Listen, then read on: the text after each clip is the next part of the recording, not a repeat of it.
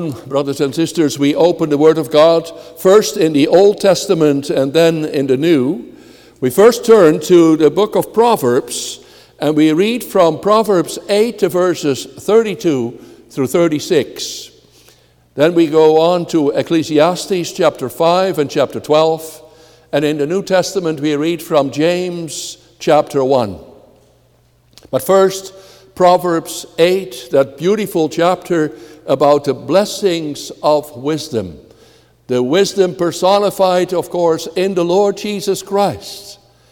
A wisdom that God wants to share with us. As we read in Proverbs 8, verse 32, "And now, O sons, listen to me. Blessed are those who keep my ways.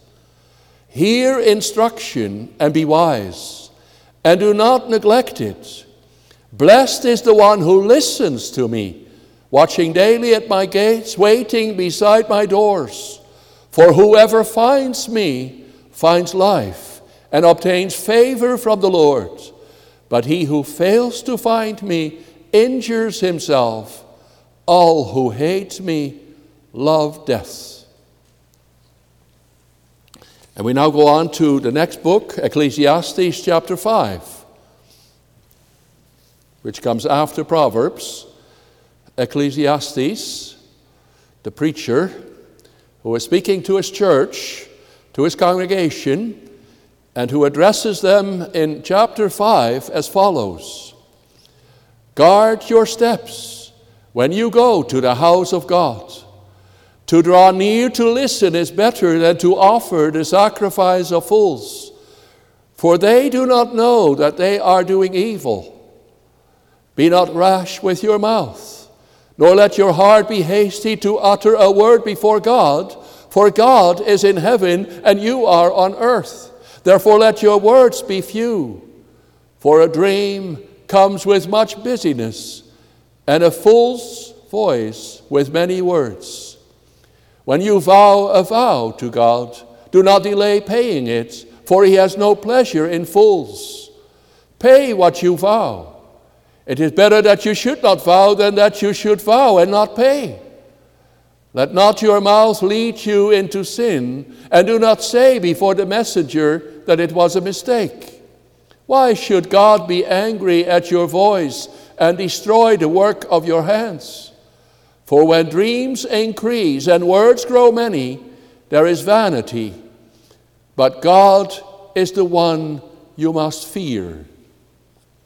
That's what we also read in the last chapter, chapter 12, the verses 9 through 14. Ecclesiastes 12, verse 9, "Besides being wise, the preacher also taught the people knowledge, weighing and studying and arranging many proverbs with great care. The preacher sought to find words of delight, and uprightly he wrote words of truth. The words of the wise are like goads, and like nails firmly fixed are the collected sayings. They are given by one shepherd. My son, beware of anything beyond these. Of making many books there is no end, and much study is a weariness of the flesh. The end of the matter, all has been heard. Fear God and keep his commandments, for this is the whole duty of man. For God will bring every deed into judgment with every secret thing, whether good or evil." And finally, we turn to the New Testament, to the letter of James. James chapter 1, the verses 19 through 27. James 1, verse 19, again, this is the word of God. "Know this, my beloved brothers, let every person be quick to hear, slow to speak, slow to anger. For the anger of man does not produce the righteousness of God. Therefore, put away all filthiness and rampant wickedness, and receive with meekness the implanted word, which is able to save your souls. But Be doers of the word, and not hearers only, deceiving yourselves. For if anyone is a hearer of the word and not a doer, he is like a man who looks intently at his natural face in a mirror. For he looks at himself and goes away and at once forgets what he was like. But the one who looks into the perfect law, the law of liberty, and perseveres, being no hearer who forgets, but a doer who acts, he will be blessed in his doing. If anyone thinks he is religious and does not bridle his tongue but deceives his heart, this person's religion is worthless. Religion that is pure and undefiled before God, the Father, is this: to visit orphans and widows in their affliction, and to keep oneself unstained from the world. So far the reading of God's holy word. Let us now. This afternoon, brothers and sisters, we continue the exposition of the Word of God as we summarize it in the Lord's Days of the Heidelberg Catechism. That's where we find the doctrine of salvation expressed and echoed according to God's Word. We have come to Lord's Day 34, which is the Lord's Day that contains the 10 words as we heard them this morning. So we won't read them again, but we will read the question and answers that follow. Then the question is asked, how are these commandments divided into two parts? The first teaches us how to live in relation to God. The second, what duties we owe our neighbor.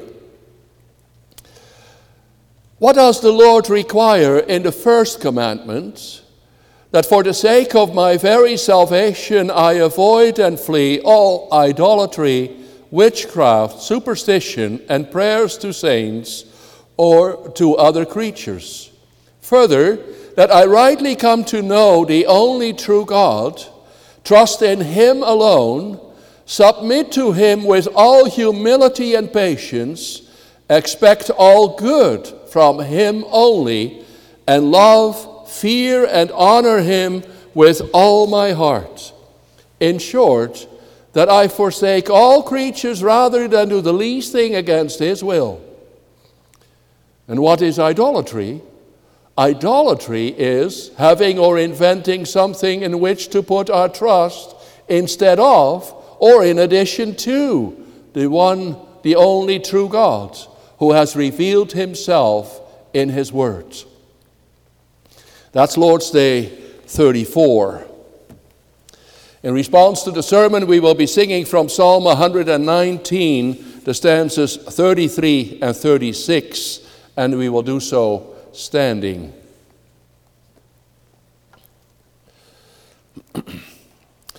Beloved congregation of our Lord Jesus Christ, guard your steps when you go to the house of God. With these words of the preacher, brothers and sisters, the Holy Spirit moves us to worship the Lord with a deep respect. We show this respect in the fact that we come to hear, to listen to the Lord. For in the gathering of His people, the Lord wants to meet His people to speak to them. He wants us to listen to Him, to obey His words, that is. So are we doing so? The preacher urges us to examine ourselves, to renew our resolve to attend to services in the right attitude. So, beloved, how is that? With the 10 Commandments, for instance. Every Sunday we hear the reading of the law. Then the Lord declares His will for our life. He pronounces His 10 words for our life in thankfulness for His salvation. How do we experience that moment in our liturgy, in our worship to God? Do we hear His law, or do we truly listen to it? It's possible, that you just hear it. You might even think at times, nice, that we still do this. Hear it every Sunday. There are many churches where they don't do so anymore. Or another member may think, always the same law, read in the same way. We should do something about it and bring some variety in it. Then people will listen again. But that's not the wisdom of the Lord, though. The preacher says, guard your steps. Go near to listen. Submit yourself to the law. Examine yourself. Listen attentively, respectfully, with the intention, as James shows us, to be not only a hearer, but even more a doer of the law. How important it is, brothers and sisters, that we apply this exhortation this afternoon. How important it is that we also listen to the law of the Lord in the right attitude, consciously, respectfully. Just as in the Lord's Supper you can eat and drink judgment to yourself, you can also hear judgment to yourself under the proclamation of the law of God. For the holy God, our covenant Lord, wants to claim your life by His law. He wants you to hear His 10 words with your whole heart, so that you will wholeheartedly say, that's what I want, Lord. I want to keep your commandments. I want to obey your will. Help me by your Spirit and word to live for you and love you and my neighbor with all my heart, soul, and mind and all my strength. Why? Because this law is still so important for my life in thankfulness for His deliverance. It shows the way of life. It is the standard for true fruits of life. And it articulates true love in life. And so we confess the continued value of the law of the Lord. That's our theme, our focal point. For the Spirit uses it as guide, our first point. Christ shows it in its depth, our second point. The Father seeks our total love, our third point. So I summarize the message of this afternoon as follows. We confess the continued value of the law of the Lord. The Spirit uses it as guide. Christ shows it in its depth. And the Father seeks our total love. So first of all, the Spirit uses the law as guide. From the Old Testament, brothers and sisters, the value of the law of the Lord is clearly evident. In the lives of the Israelites, the law of God played a major role. Just think of the fact that His law was read in the temple every day, and later on in the synagogue as well. Besides, on every Sabbath day, a priest also would read a part of the Torah, of the 5 books of Moses, Genesis through Deuteronomy, the Pentateuch. They used a year's calendar for that, dividing the entire Torah over the Sabbaths in a year. The last reading was done on the last Sabbath of the Feast of Booths. That Sabbath was special, known by its unique name, Simchat Torah, the joy of the Lord, of the law. That's when the last chapters of Deuteronomy were read. However, then they also read the beginning of the book of Genesis again. They did so for symbolic reasons. In that way, they expressed the meaning of the words found in Psalm 119, verse 96. I have seen a limit to everything, but your law is infinite, endless. So it was a festive practice, beloved, this reading of the law, and it culminated in a real feast, namely the Simchat Torah, the joy of the law. At that occasion, they rejoiced in the Lord for his law. They sang and danced for the Lord because of his gift of the law. Thus, they celebrated the fact that for another year they had listened to the law of the Lord. They rejoiced because they never got enough of listening to the law, to the commandments of the Lord. Indeed, that's the joy expressed in that longest among the Psalms, Psalm 119. For this law was so valuable to the poet. It was a lamp for his feet and a light on his path. Hearing this law and doing it was the delight of his life. And that's what David articulates in Psalm 19 as well. The law of the Lord is perfect, reviving the soul. The statutes of the Lord are trustworthy, making wise the simple. The precepts of the Lord are right, giving joy to the eyes. No wonder, beloved, this law, these commandments were so valuable to the people of the Lord. Everyone who lived in the fear of the Lord would hear them, listen to them, and use them as the wisdom for their life. Indeed, the fear of the Lord was the beginning of wisdom, as we heard in Psalm 111, while the law of the Lord was the source of wisdom. And as we read in Proverbs 8, listen to my instruction and be wise.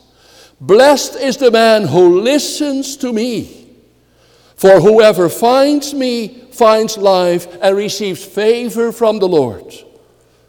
At the same time, the wisdom added the words, but whoever fails to find me harms himself. All who hate me love death. So the Lord revealed himself as the God of life to his people. In his law, the Lord expressed his bond with his people, showed his way for his people, and gave them an opportunity to show their love for him and for the neighbor. Question and answer 93 still expresses that same. That's what made the law so valuable. It was instruction unto life, the wisdom and the way of life. Now to us, as New Testament people of the Lord, brothers and sisters, the law is still as valuable or more. We are living in a new covenant with the Lord. We are living in the covenant in which the promise of the Holy Spirit is fulfilled, who writes this law on the tablets of our hearts. The Holy Spirit uses this law as a guide to show us this way of life in a great variety of circumstances and situations. As the Lord Jesus stresses so strongly in Matthew 5, I tell you the truth, until heaven and earth disappear, not the smallest letter, not the least stroke of a pen will by any means disappear from the law until everything is accomplished. And we confess in Belgian Confession, Article 25, their truth and substance, that is, the truth of the statutes, the ordinances, the decrees, the ceremonies of the Lord, the truth and substance remain for us in Jesus Christ, in whom they have been fulfilled.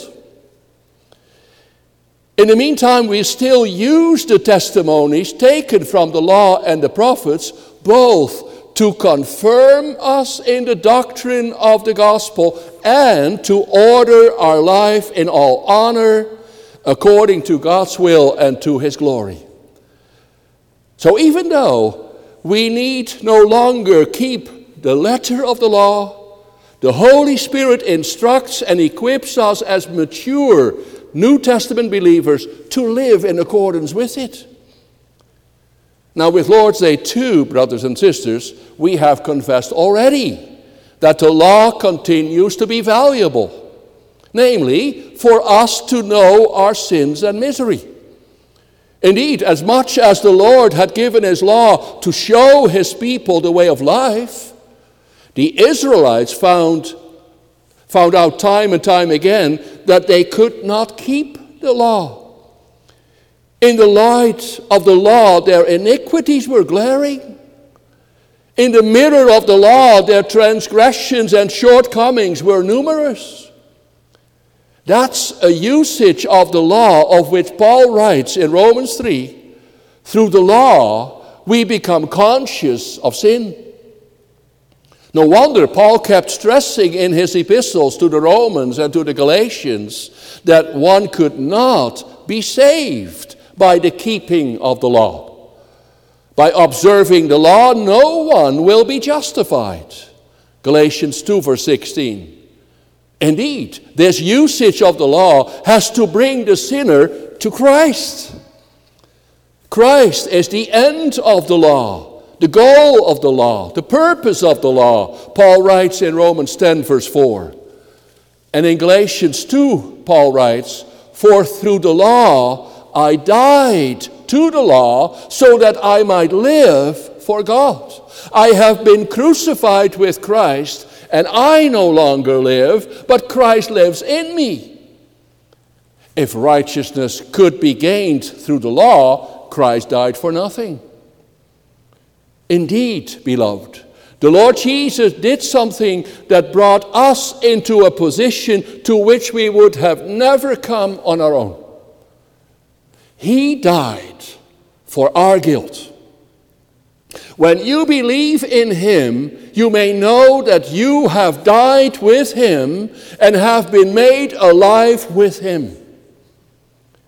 The grace of God in Jesus Christ is portrayed so clearly in his death and resurrection. Thus, we are freed from the curse of the law, from its verdict of condemnation.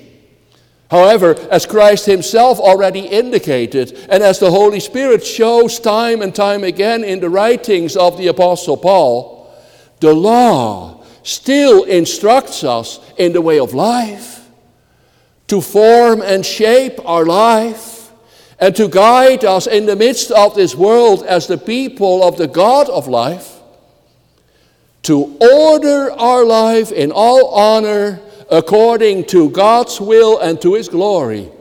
Again, as we confess in Belgian Confession 25. In his epistle, James calls it still the law of freedom. Just as the Lord gave his law to his people Israel as a guide for their life of freedom in Canaan, so it is a law of freedom for us. Christ has made us free from sin that we may live in the glorious liberty as children of God. This will be the focal point of the prayer service that our brother Herman van Veen is organizing for May the 4th. This freedom of the children of God, thanks to the work of our Savior. You know, brothers and sisters, it happens sometimes that someone says to me, "I wish I could make a new start." Well, in Christ Jesus you do receive a new start through the forgiveness of your sins in his blood and the renewal of your life by his Spirit. Then, as the Apostle Paul shows in Ephesians 4, knowing Jesus Christ like that, we are renewed to be like God in true righteousness and holiness. And we show this to God and our neighbor in a life of obedience to the law of God. That's what the Holy Spirit shows us as he uses the law to help us in this renewal. And so we come to our second point. Then Christ shows the law in its depth. For as I just said, brothers and sisters, Christ makes us free. That's the theme of the Lord's Days 32 to 52. Then from the Lord Jesus himself we may learn how he directs us in the way toward that freedom. How does he handle the law? How does he show us a new approach to life with God and to life with the neighbor?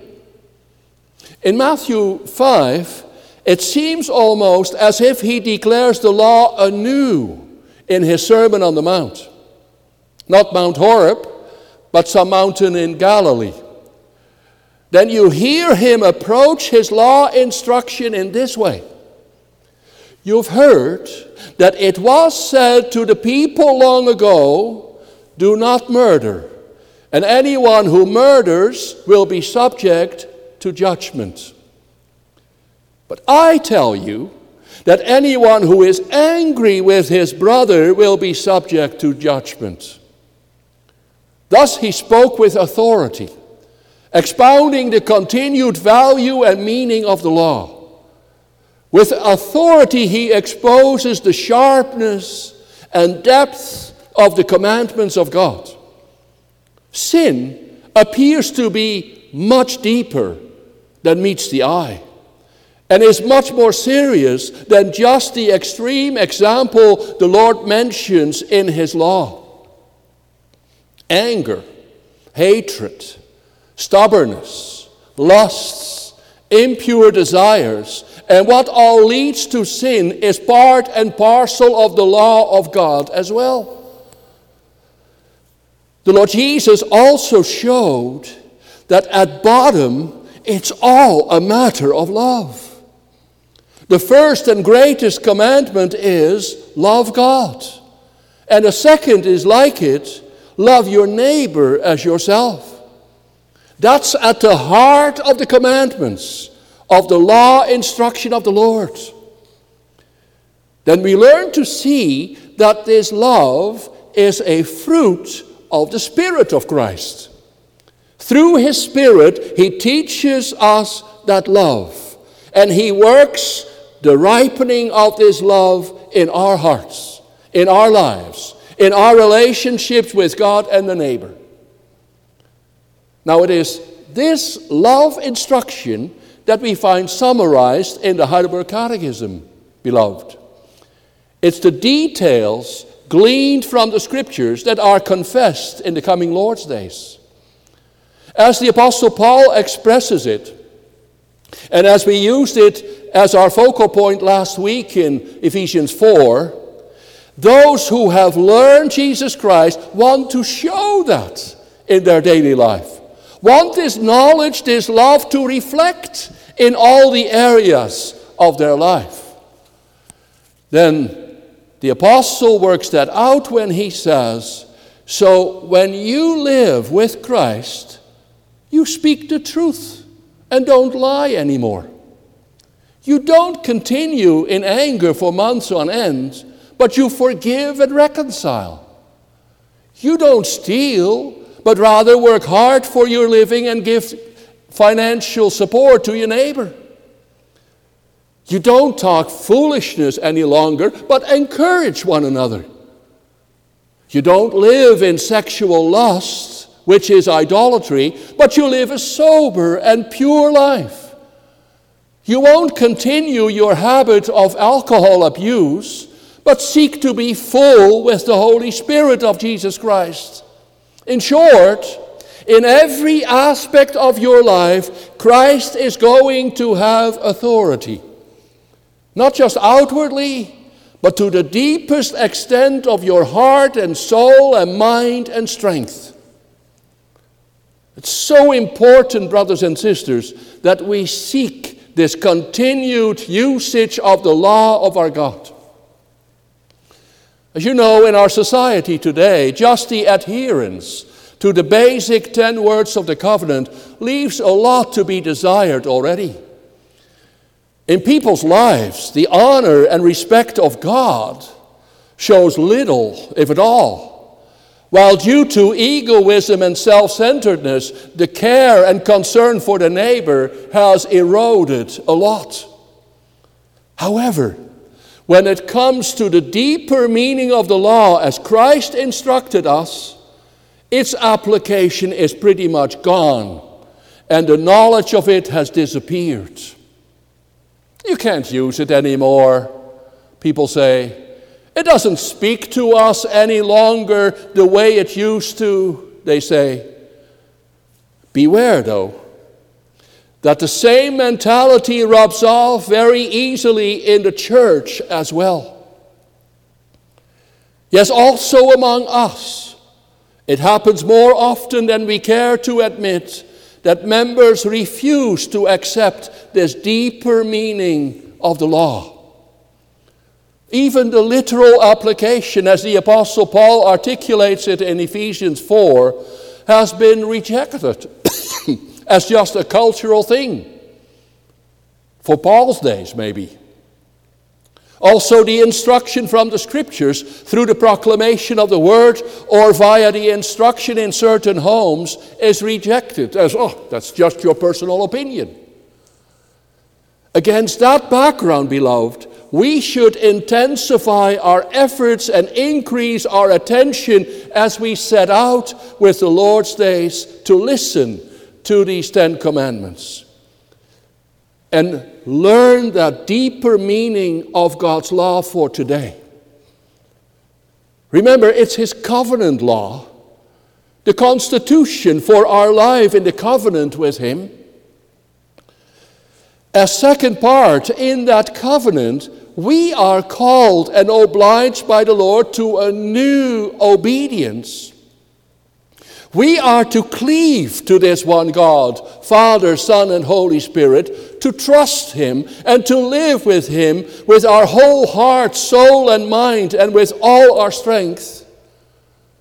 We must not love the world, but put off our old nature and lead a God-fearing life. That's the life the Lord, our covenant God, seeks with us. That's the wisdom of life He instills in us by His Holy Spirit. That's also the application and the instruction of the Apostle Paul, who wants the children to obey their parents because they are parents in the Lord. It's the total love the Father seeks with our life. It's true. Who would know that better than our Lord Jesus Christ, who has shown us the depth of the law, the depth of the love we are to show to God and to our neighbor? Which brings us to our third point. With this law, the Father seeks our total love. Our total love, our total devotion, our total obedience, all our attention, all honor, yes, the complete authority over our whole life, beloved. That's what the Father is seeking with His law. Immediately following the opening statement, I am the Lord your God who delivered you, the Lord declares that He wants to be the one and all, the only God and the true God in our life. That's why He was called Israel's Father, the Redeemer of His people, who wanted them to be His children. That's why He sent to us His Son, Jesus Christ, in order that we would be delivered from sin and the power of sin, that we should live in the glorious liberty of God's children. He does not want to see us return to slavery. Neither does He want us to have anything or anyone else in our life for whom to live, in whom to trust. By His Holy Spirit, He makes me heartily willing and ready from now on to live for Him. And from the Old Testament, brothers and sisters, we learn this lesson in the most convincing way. How stubborn the Israelites were when it came to idolatry. If it went wrong anywhere, persistently it was there. Time and again, they bow down before the gods. Though these gods were no gods, Israel believed that their happiness and livelihood depended on the gods that men had made for themselves or developed in accordance with their everyday needs. They are nothing. Nullities, Isaiah calls them in chapter 2. And also Paul calls them vain, useless, these gods of the nations. Yes, Paul does, writing as he does to the New Testament audience. John also, in 1 John 5, warns the New Testament church for idols. The Lord cannot stand them. His people should not have them. The Lord was aggrieved by the fact that his people trusted other gods.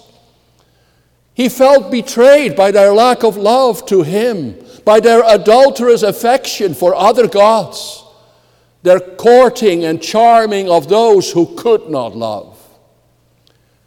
The Lord demanded love for himself, love showing in obedience to his law, because he himself loved his people so much. The Lord let them know how sincerely he sympathized with his people. He showed his affectionate care for their needs. He conveyed his compassion by the mouth of the prophets. He loved with a passionate love as a mother loves her children and would not forget his people ever. Yes, so much so that he gave his only Son up in love for them to save his people, to redeem them for himself. Beloved, we are to heed the call for love. Heed the commandment against idolatry. The names of the gods may change, but their powers remain. Many things can have an idolatrous effect on people's life. The craving for power, the place of tradition, sensuality, or people's feelings. I have a good feeling about it, so it must be right. Shows how the idol feeling determines what we do or not, what we like or not. Well-known idols today are things to which people flee because they can't handle the reality of life. Could be drinking, or drugs, or to sex. Could also be your work, your possessions, your status, which control you so much that everything has to go for it. As John writes, 1 John 2 verse 16, for everything in the world, the cravings of sinful man, the lust of his eyes, and the boasting of what he has and does, comes not from the Father, but from the world. Now, for our salvation, for our happiness and joy in life, for peace and trust and confidence, we are to seek the Lord alone and the Lord always. Just note in our Lord's Day how often the word all and only occurs. There are no other purposes, no alternative solutions, no avenues of escape for the children of God, but to seek their Heavenly Father, to trust Him in His love. Is that how you live, beloved? Do you trust the Lord your God with all your heart? Oh, I know how difficult that can be, especially when life is difficult, when death is looming, or when the pressures get too much. How difficult it is to give up on things, on people in whom we put our trust. How hard it is to throw away crutches and rely on the Lord in our struggles. How easily we are inclined to be totally obsessed by a job, a project, a goal, a career, or the like. Then all these things may be important. Yes, they may each have their place in our life in the world, even in our life before the Lord. Yet the Lord wants to be our one and all. He should determine His will for our life. That's why His word be central in our life. and His law as His will for our life with Him. The beginning of a new life and the wisdom for a happy life, therefore, is to serve the Lord our God as the awesome God with deep respect, with all our heart, soul, and mind, and all our strength according to His will. Amen.